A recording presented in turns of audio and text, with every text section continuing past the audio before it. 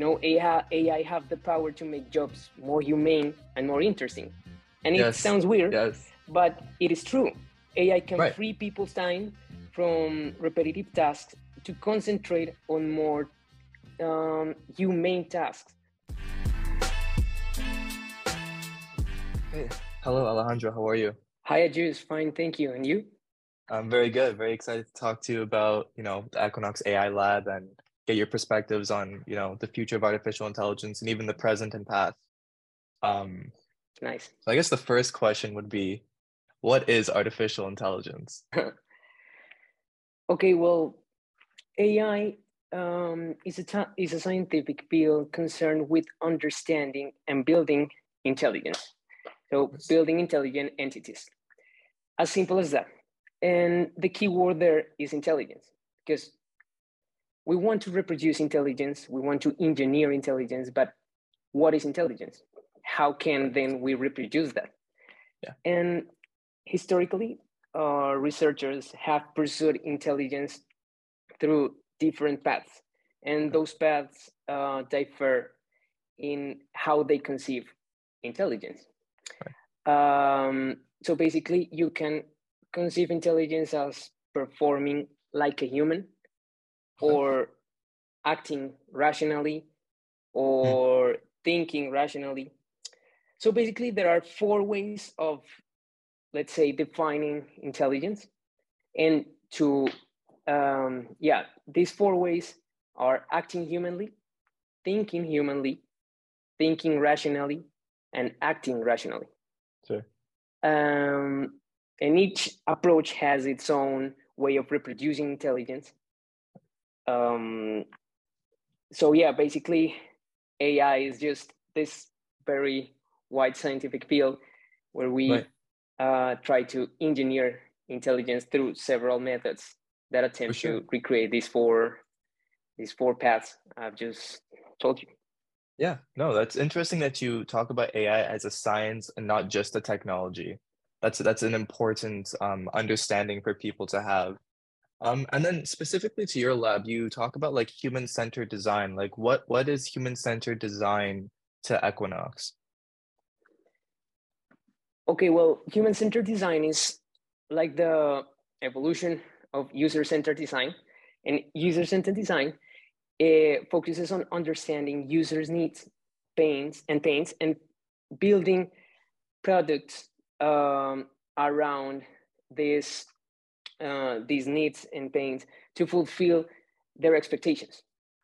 So that's user-centered design. In human-centered design, just don't look at a single user as an isolated individual, but focuses on people's needs, understanding that these people live in a society, in a complex society, that has a lot of context to understand. So I'm talking about culture, politics, economics, whatever you can think about understanding an individual in a society. And that's how we approach this human-centered design. Right. Basically, the designer just has a lot of tools to understand this context, and so we can embed technology into this context, to fulfill users' needs. For sure. No, that's fascinating. So you also talked about like AI should not replace humans and AI should allow for flourished human creativity. So I guess my next question would be, why is it important for AI to augment human cognition and not just simply replace humans altogether? Like, why does that matter to you? Why does that matter to Equinox? Okay, well, for starters, it is a practical matter. For many tasks, we cannot assume that imitating human intelligence is a simple task to do. Building algorithms that outperform humans take a lot of time and resources. So if you don't have infinite resources like these big tech giants, then it is better to make a hybrid approach where you don't need to create a machine that takes humans out of the equation. You don't need to build machines that, yeah, just take the jobs of humans, but that make them more efficient and precise, that collaborate with them. So it is practical and cheap, but that's like the first part. But the most important reason is that it gives a more dignifying purpose to this field, to this science, you know? Yeah. I do not think the purpose of AI is to do pervasive automation, to cut costs and increase revenue. That's not the only purpose. You know, AI have the power to make jobs more humane and more interesting. And it sounds weird, but it is true. AI can free people's time from repetitive tasks to concentrate on more humane tasks that need the abilities that are inherent to humans, like creativity or kindness or critical thinking, empathy. So abilities we cannot put into a machine because we do not fully understand. Right. No, that's incredibly important, because it reminds me of something I read in just one of the many AI books that I've read about. Like in 1997, when Deep Blue replaced or beat Garry Kasparov, the former grandmaster at the time, people were like, okay, well, we can never play chess. You know, we can never even think of becoming better than AI and try to be the best in the world, because we know a machine can do that. But now we have like human AI machines, humans and AIs working together at playing the game of chess. And it's kind of like the same thing, where instead of just focusing on AI replacing humans, you're focusing on how can AI enhance humans and make them better in the more like technical ways, and allow humans to flourish in the more humanistic ways. That's very important. I don't think we see much of that now. It's all like just AI, where people should start thinking about, okay, well, how does AI impact humans? How can it make humans better? No, it's really important. It's something that people are just now thinking about right now. Okay. So then I guess my next question would be, what is your most anticipated development in the field of AI? Well, I think we are all waiting for the artificial general intelligence. So, okay. Basically, an AI that is capable of learning intellectual tasks as human are. Yes. So until now, we have developed a lot of AI technologies. Let's call it that way. So basically, machines that are very good at performing very specific tasks. So, for example, detecting objects in image, or classifying texts, or detecting fraudulent transactions. And this is called narrow AI because it's just focused on very specific tasks. But we have not arrived to an AI that to something that has consciousness, that has common sense, that has the capacity of relating thoughts, you know, connecting dots between thoughts. So that's something we have not achieved yet, and it's not. I think we are not there yet for at least some decades. Some decades. Yeah, I would say so. You know. Really? So basically, right now we have machines that can beat you easily at chess, but that machine cannot tell you what chess is. You know, so it's funny. It's funny to. When you think about it like that, no, it's humorous. Yeah. Yeah. Do you like, does the prospect of artificial general intelligence, does it scare you? Because I think for people like AGI, for people who understand AI and like have read some of it, like Ray Kurzweil, for instance, talks about like the intelligence explosion after AGI. Like, does that kind of prospect scare you? No, I think it's the same for all sciences. You know, when you misuse some science and when you misuse some knowledge to do wrong, well, that's not gonna end well. We have seen that nuclear weapons and many things in physics that turn out to be weapons. And with AI is the same thing. If we focus this this field of knowledge into creating weapons and to not have a human-centered approach, then yeah, that can possibly happen. You know, if we build, if in some decades we build an entity that has common sense, that is aware of the world, that thinks rationally, but is not designed for humans, is not designed with this human-centered approach, then for a machine, it would be about optimizing and cutting costs and just getting to from point A to point B, no matter. I see where you're going. So yeah, that can happen, but I think no, I'm optimistic because it seems like in the field there are many people that are trying to. Now we are talking about a lot of ethics in AI, right? You know, and to build basically machines that with an ethical purpose and that have empathy, you know. So yeah, I'm on the optimistic side. No, that's important to have people who are not just like fear mongering and not just saying, you know, oh, once we achieve general intelligence, you know, human race is doomed. It's important to have people who are more grounded and say, look, you know, there are many different sides to this puzzle, which is artificial general intelligence. And until we reach there, we're not really going to understand what's going to happen. But okay, no, that was a fun tangent. I didn't expect that. So your lab is almost 3 years old, and my question now is, how has your understanding of AI changed as you guys have grown? Like, you can share your experience of like what growing in the AI field has been. You know, you guys were growing in the COVID era as well.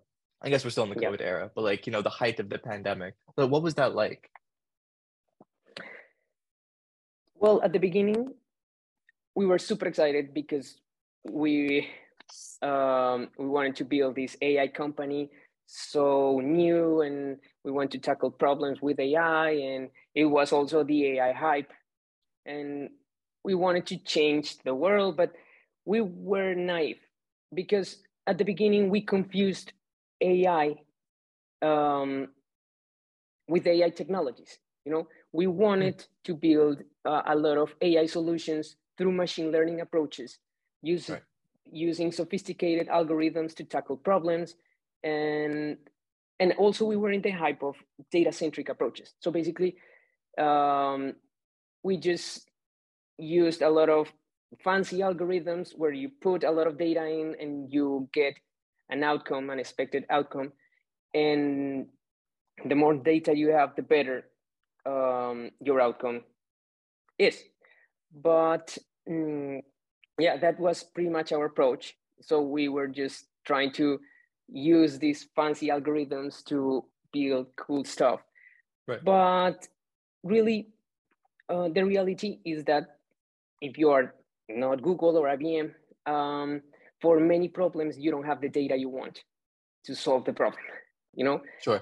And after many projects, we realized that that AI was beyond that, that we started to perceive and understand AI as a science. And we discovered a broad idea of it, where data was not an inhibitor to have AI. Of course, if you have a lot of data, it makes your job very easy, you know?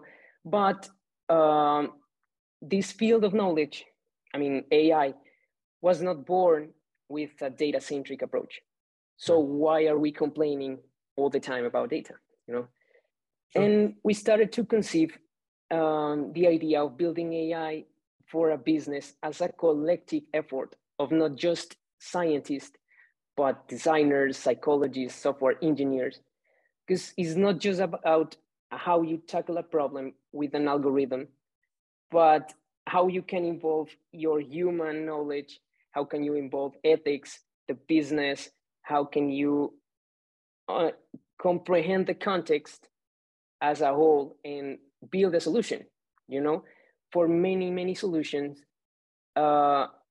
with the best algorithms we could find, we couldn't have very good results.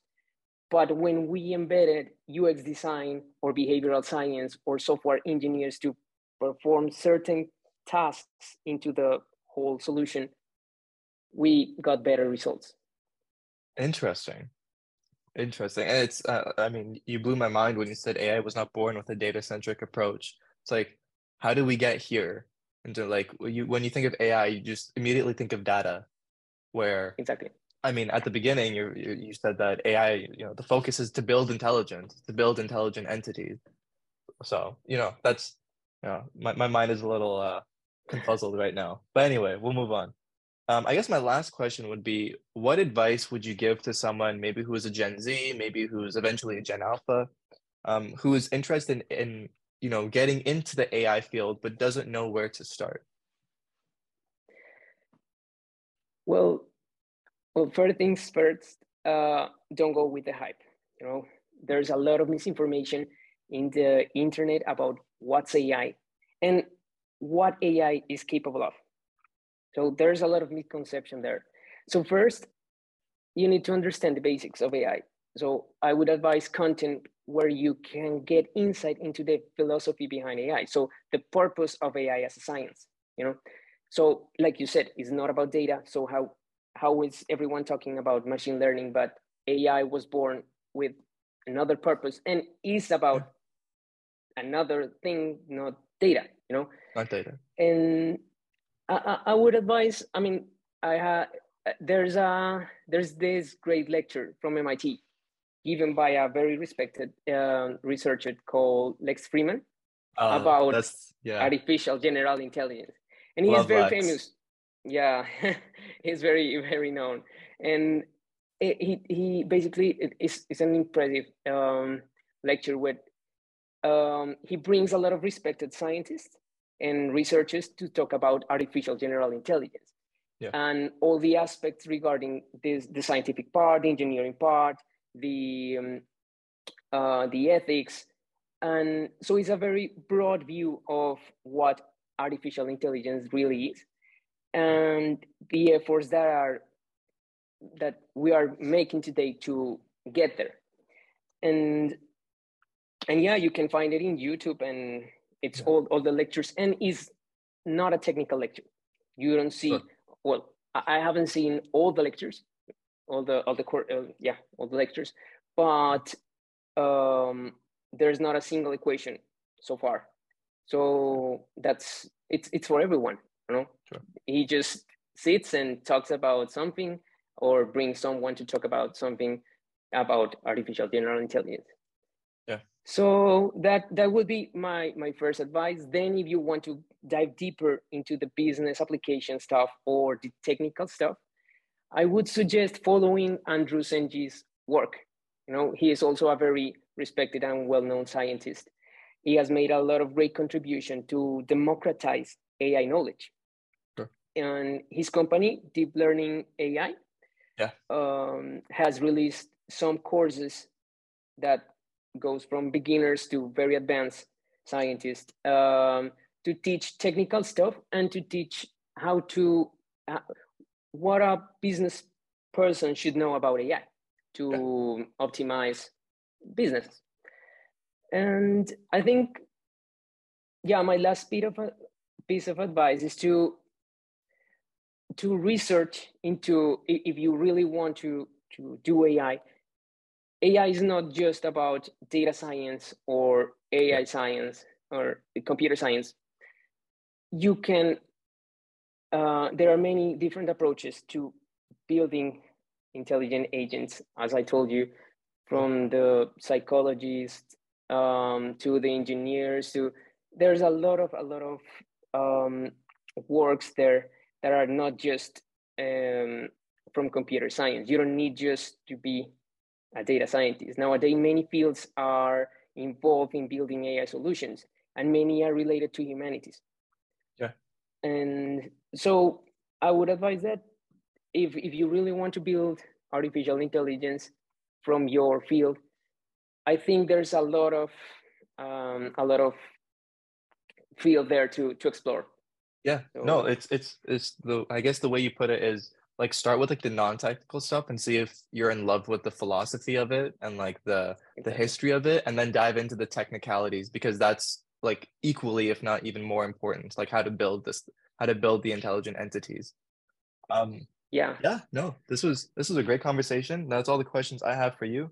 Um, I think your lab is doing fantastic work, and this was a really fun podcast to explore your mind. You know, you guys are so advanced but still so young. So I'm excited to see where you grow and how fast you grow. And, I hope that we can talk, later next year or when you guys have some big developments and, catch up. That'll be fun. yeah, of course. It would be lovely to meet again. Okay, absolutely. Thank you so much, Alejandro.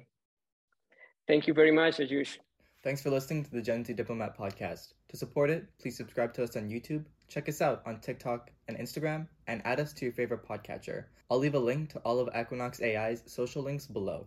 As always, I firmly believe that the more we talk about what future we want, the more likely we are to build a future that we need. Thank you so much for listening today, and I hope to see you next time.